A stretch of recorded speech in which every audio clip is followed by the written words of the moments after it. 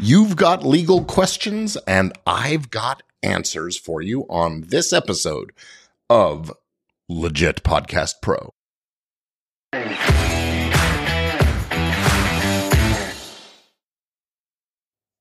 Hi again, and welcome to Legit Podcast Pro, the go-to show for turning your podcast dreams into professional-grade reality. I'm your host, Gordon Firemark, the podcast lawyer. If you are looking to launch or grow or scale a podcast or a YouTube channel or any kind of media endeavor, really, you're in the right place.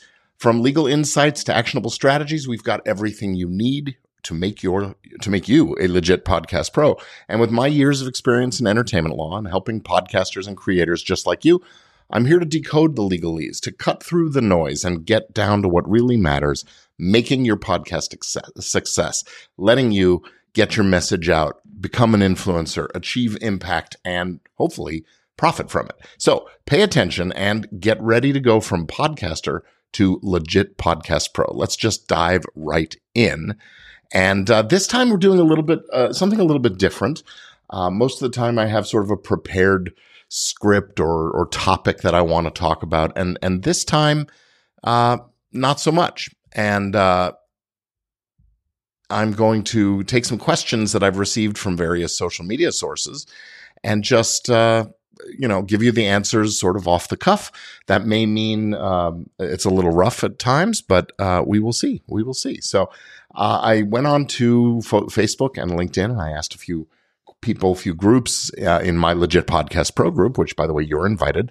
Go on over to facebook.com and look for groups, Legit Podcast Pro, or better yet, go to legitpodcastpro.com, and it'll give you the details about how to become a member of the free Legit Podcast Pro Facebook group. But in that group, I said, hey, what's your burningest question? What's got you puzzled? What are you wondering about?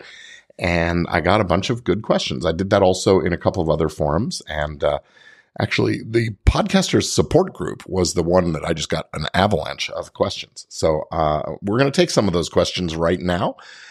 Dave in the Legit Podcast Pro says, I'd like to operate day-to-day to either have a general idea of what I'm doing is legal or an authority to lean on. That'll let me know. Thank you for the softball, Dave. I'm right here. I'm going to be your resource for that. Please follow the show. Subscribe to Legit Podcast Pro if you haven't already. You can subscribe on Facebook or LinkedIn or YouTube or in your favorite podcatcher of choice. And you're welcome to check out my book. The podcastlawbook.com is where you will find the podcast blog and new media producers legal survival guide, an ebook that I've wrote a while back. And it shares a lot of valuable information too. The truth is, it's not that hard to stay on the legal side of things as long as you're not using other people's stuff and talking trash about other people, and you're not, endorsing brands without, proper disclosures and those kinds of things. It's actually not that complex. Some of the biggest issues are things that we'll talk about in some of the other questions today. Bill asks, how can I work with other people to develop my podcast? Bookers, producers, publicity, technical people, etc., without being in conflict with AB5. So this tells me that Bill is located here in the state of California. AB5 is a law that went into effect on January 1st, 2020 that made it much harder to classify a person as an independent contractor when they're working in California. Now, the fact of it is, lots of these kinds of folks, these freelance editors and producers and writers and folks like that, they probably do fit within one or the other exceptions. They're a little bit tricky. And what AB5 does, it requires you to do this sort of deep dive analysis into a 3-part test called the ABC test. A little too complicated to go into here, but if you're looking to hire people in California, if you're located in California, you do need to be thinking about this. The good news is, people who are in the business of editing a podcast, for example, and you're not in the business of editing a podcast, they're rendering a service to you. And if they've got a company, an LLC or something like that, you're probably going to be okay. But more importantly, Bill says, at this early stage, I can't afford to directly hire people as employees, and I'm afraid that EDD would go after me for misclassification, which would bankrupt me. Well, yes, an EDD action would be pretty problematic for you, Bill, I have to say. Right now, they've got big fish to fry. They're going after the big companies, bigger companies, and folks that are employing lots and lots of people and treating them as independent contractors as a way of ducking out on the obligation to pay taxes. That I don't think is, I mean, yes, you're right to be concerned about it. Hire people who are freelancers and in that, business. If you're looking for just somebody to be your assistant and go run errands, that's more likely to be a problem. But somebody who has a trade like editing podcasts or doing technical work and stuff like that, or publicists, those are bona fide occupations that they hold in their independent businesses. So you should be okay. Diane has an interesting question. She said, if I have someone on my show in a reoccurring role who does, in this case, she said, a Peter Falk Columbo kind of impression, and they call him on the show Detective Columbo, would that be a copyright problem? And the answer to that question is, well, the character of Columbo, as portrayed by Peter Falk in the television show from the 70s, is absolutely protected by copyright law. And so if the character in the podcast or the whatever is substantially similar to the Columbo character from the TV show, then yeah, it's going to be infringement of copyright. There are a couple of exceptions.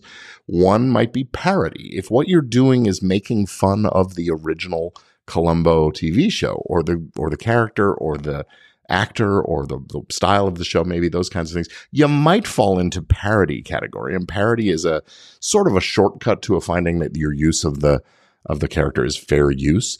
It's a little bit complicated, and you really do need to be careful, but that's one exception. And the other legal issue that comes up here isn't a copyright issue, but possibly a trademark issue, because you're sort of conveying some kind of an endorsement or some relationship with the producers of that TV show. So yes, Diane, I'm afraid there are a few little problems there. This is the kind of thing where you really do need to get a specific advice about the specific facts of your case, and speaking to a lawyer like me is the way to accomplish that. So give me a call. I'd be happy to chat that. And by the way, you can always find me at GordonFiremark.com. All of my stuff is there, or go to thepodcastlawyer.com, and that's direct to how to set up a meeting with me and those kinds of things. In the group, in the podcaster support group, we had a question about what kind of insurance should podcasters carry. Well, I'll tell you, Julia, that's going to depend on what you're doing. If you have guests coming to your studio, you probably need to carry some general liability insurance to cover that accident that happens where something falls in the studio and lands on the guest and hurts them, or they trip or sprain an ankle, or who knows what. You might need general liability insurance. If you have employees working for you in the studio or whatever, you might need to carry worker compensation insurance. If you have independent contractors who are coming to your location, same thing, that general liability coverage. If you have people who are driving cars around on your behalf as part of their job, then you might need to carry special vehicular, car insurance basically for them for their work time, whether they're using their own cars or something you provide for them. And most importantly, if you're going to be doing anything that, publishing stuff, you're going to need some media errors and omissions insurance. This is hard because, well, it's expensive. It's hard to come by. And it can be a real challenge to get that insurance. But media errors and omissions, don't fall into the trap of trusting your broker who says, well, you've got advertising injury coverage. That's not the same thing. Media errors and omissions insurance is designed to cover you for claims of copyright and trademark infringement, libel and slander, and violations of the right of privacy and right of publicity and those kinds of things. If you forget to do a clearance, or if you forget to get a release, those kinds of things. And it can be very good. So if you're you're really in the business of podcasting, I would say this is insurance you definitely want to investigate and find. I'm on a search for a good broker or carrier who can do this kind of stuff, and it's very hard to find. There is a company, Hiscox, that runs some kind of a policy that I hear good things about, but I haven't really checked it out. Next question, Ian.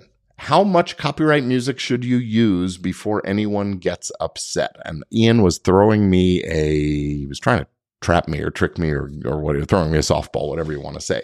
My answer to the question is, this one's easy. There is zero. You can use 0% of a copyrighted song without permission. unless there's a legal defense. And fair use here in the US is the most common viable defense, but it only applies in a very, very small fraction of situations.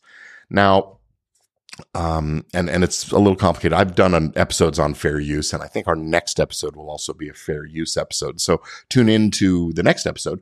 But, this is a situation. Songwriters and recording artists, they make their living by creating these things. And if you use those things without their permission, that's copyright infringement. You are essentially stealing from them. They make this stuff for the purpose of selling and licensing permission and rights to use it and so on and so forth. Yes, it's wonderful to listen to.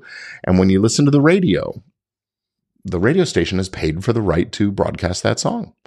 When you listen to it on Spotify is paying for that song. All of those kinds of things. So when you use it in your media production, you need to pay for it as well. And the problem is it's very challenging to track down who owns it and ask the right questions and get the permission, and being able to afford to pay what they demand can be a factor, which is why we don't see a lot of music being used in podcast episodes nowadays. There is a move afoot to try to simplify this. And there are a number of great services that offer very good quality music that isn't the Beatles and the Rolling Stones or Taylor Swift or Beyonce, and you can get really nice sounding piece of music to accent or supplement or be underscore for your project, and lots of good tools out there developing. So Ian, then after I wrote my response, he wrote, "I completely agree, but not everyone realizes it. I am in the UK, same applies, but many flout it." And that's exactly the case. Now, one area where you say, if what you're doing is criticism or commentary or really educational, and by that I mean sort of classroom education, and you're teaching about the music, or you're instructing or telling the audience about specific aspects, and you're using small portions, that may land in the fair use territory, and we'll talk about that another time. But most of the time, and that's why you see criticism videos or instructional videos being allowed to survive on the services. Helen asks a question that keeps coming up for me coming up for me not directly, luckily, is how should you set things up with a podcasting partner? So if things go to the bad place with them, you are not shut out of your own show, and or you can divide the assets appropriately. Well, again, feels like another softball. Thank you, Helen, for this question. The answer is a podcast prenup. This is what I refer to when I refer to a form of an agreement between the creators and owners of a show that outlines the nature of their relationship and ownership and shares of, revenues and all those kinds of things. And, I talk about this quite a lot on the show. Sometimes this is an LLC operating agreement between the parties. Sometimes it's a co-production agreement or a collaboration agreement. Sometimes it's a agreement where the host or the owner of the show is hiring the host.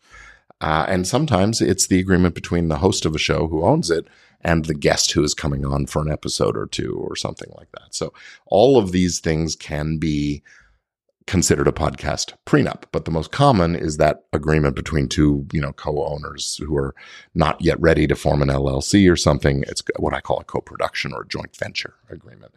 And if you go over to podcastprenup.com, you can find my little guide. It's a planning guide for the podcast prenup. If you're thinking about getting into one, it'll tell you some of the questions you want to ask and conversation starters and things like that. And from there, you can go on and get your prenup written and create it.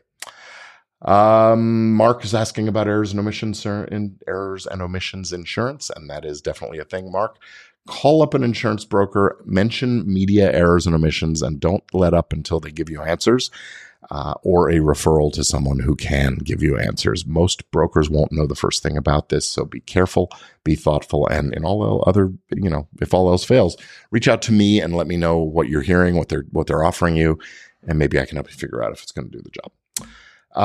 Colfax wants to know about copyright and licensing issues for using songs as a topic for the show, where, for example, you talk about the band, you want to play a piece of their well-known song. What royalties would have to be paid to their PRO? Should you contact the publisher first for copyright permission? This opens up a lot of common misconceptions. The PRO is not who you want to deal with on this. PRO stands for Performing Rights Organization.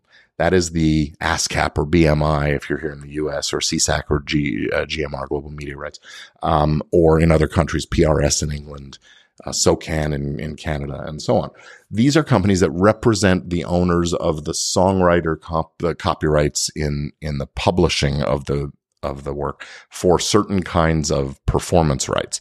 The thing about it is a podcast goes beyond just that small performing right that is given by those organizations, because you're synchronizing it with other content. So you need what's called a sync license, and you're using the recording and you're streaming it digitally as well as making it available for a download. So you've actually got two copyrights, the recording and the composition, and multiple forms of use for each of them. So you really need to deal directly with the music publishing company and the record label.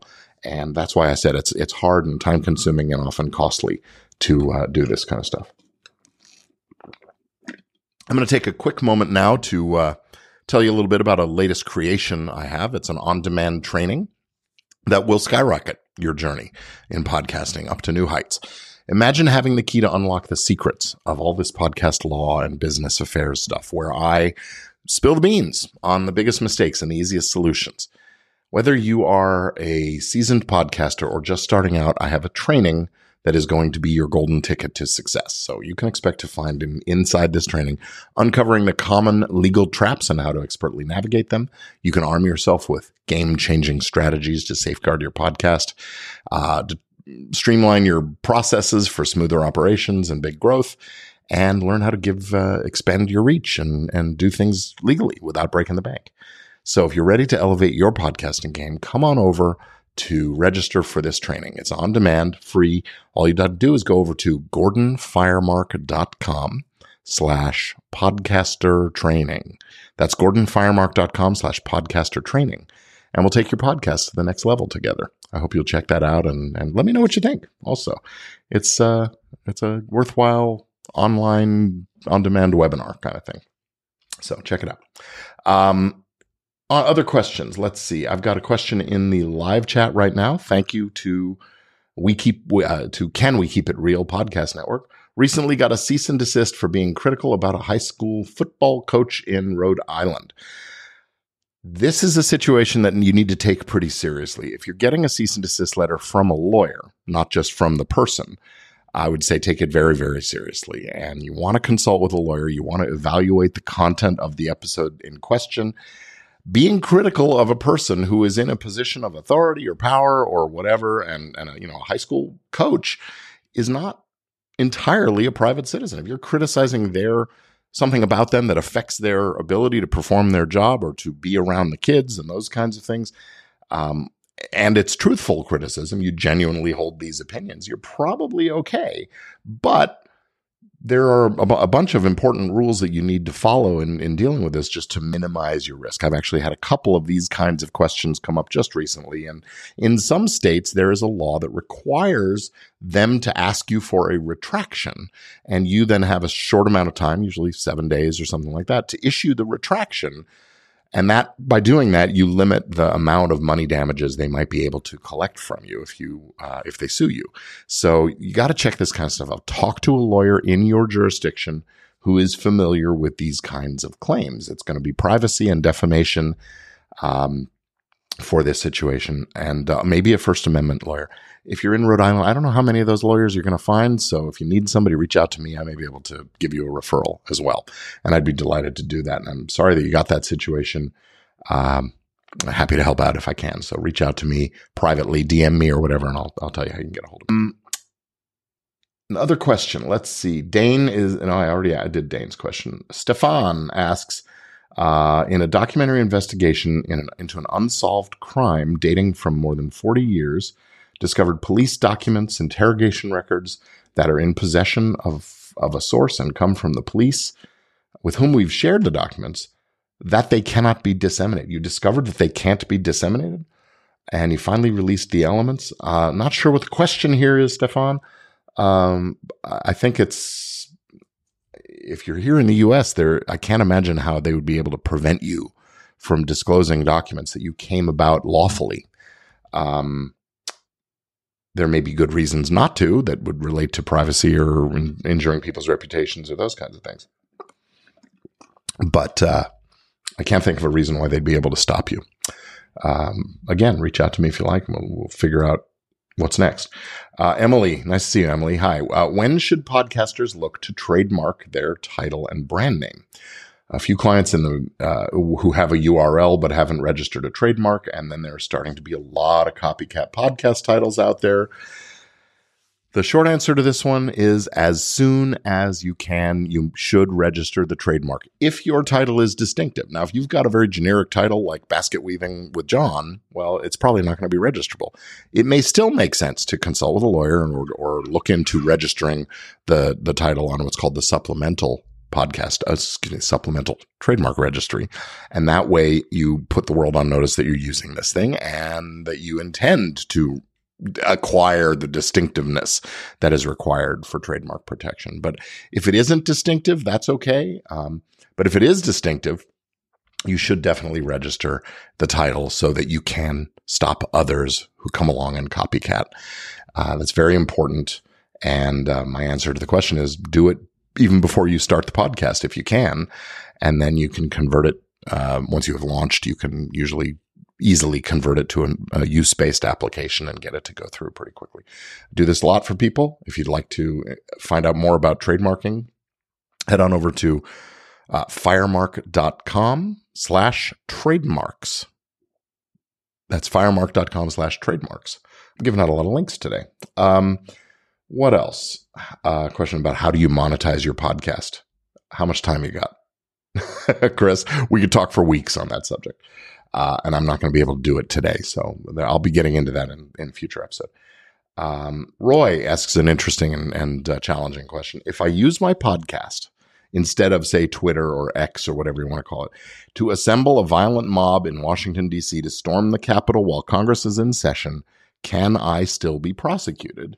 I'm asking for a friend. Well, look, the First Amendment, freedom of speech, is very strong. It's very powerful. It doesn't matter whether you're standing on a stage or sending a message via Twitter or writing an essay or publishing it in the New York Times or issuing it as a podcast or on television or YouTube or whatever. You have amendment protections that guarantee you the right of free speech.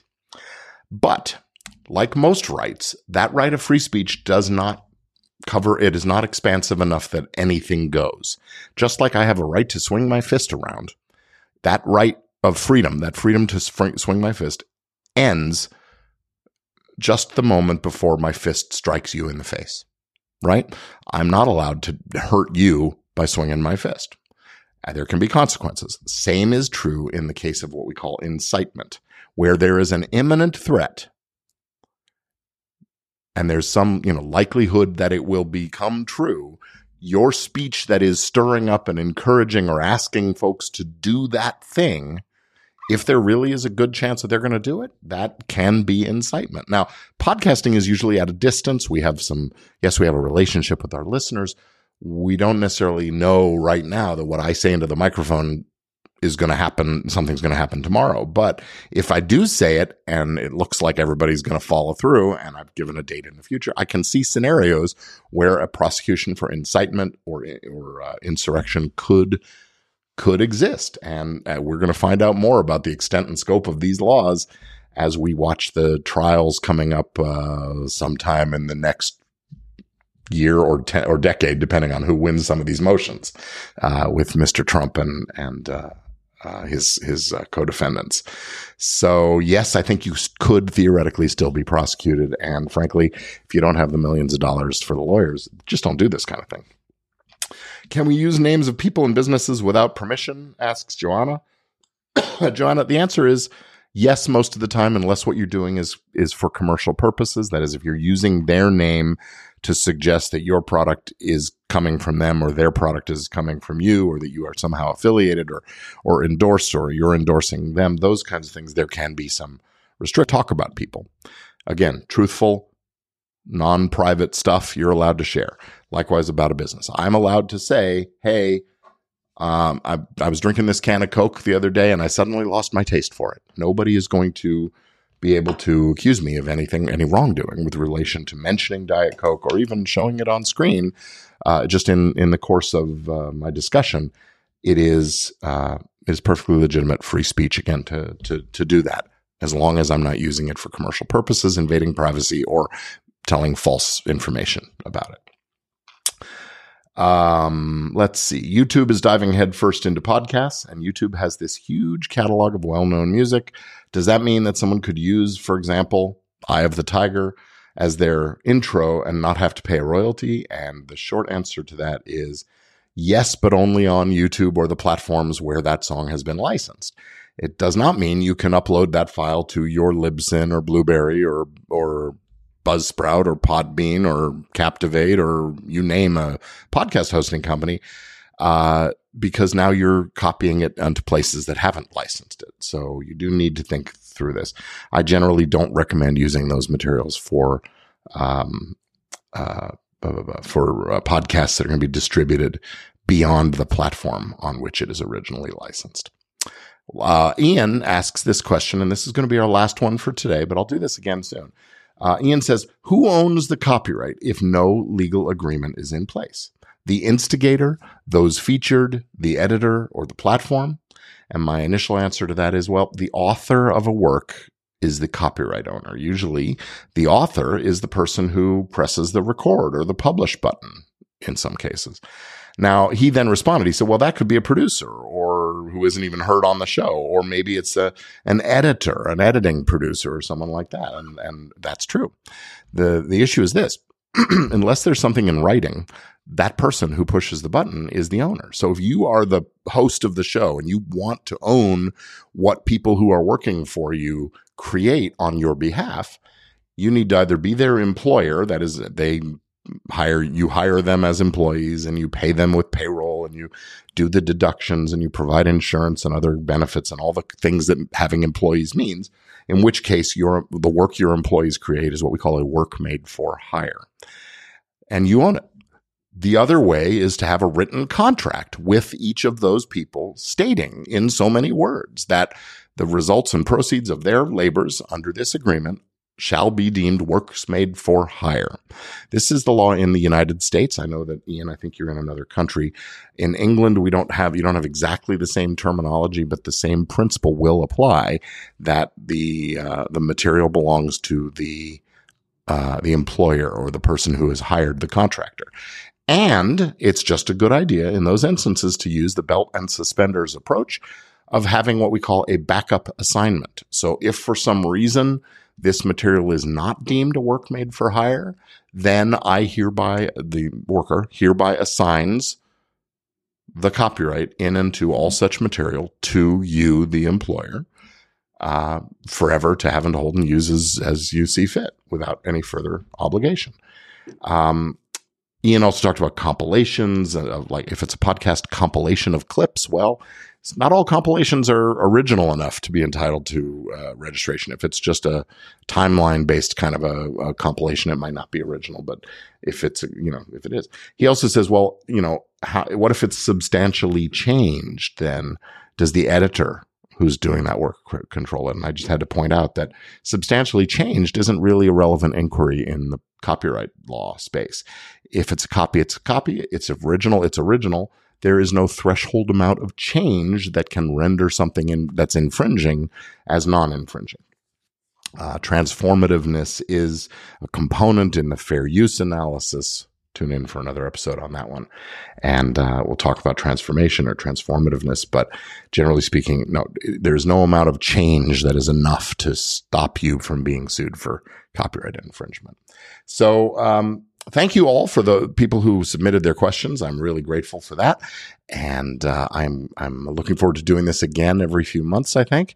And for right now, though, that's going to be a wrap for this episode of the Legit Podcast Pro.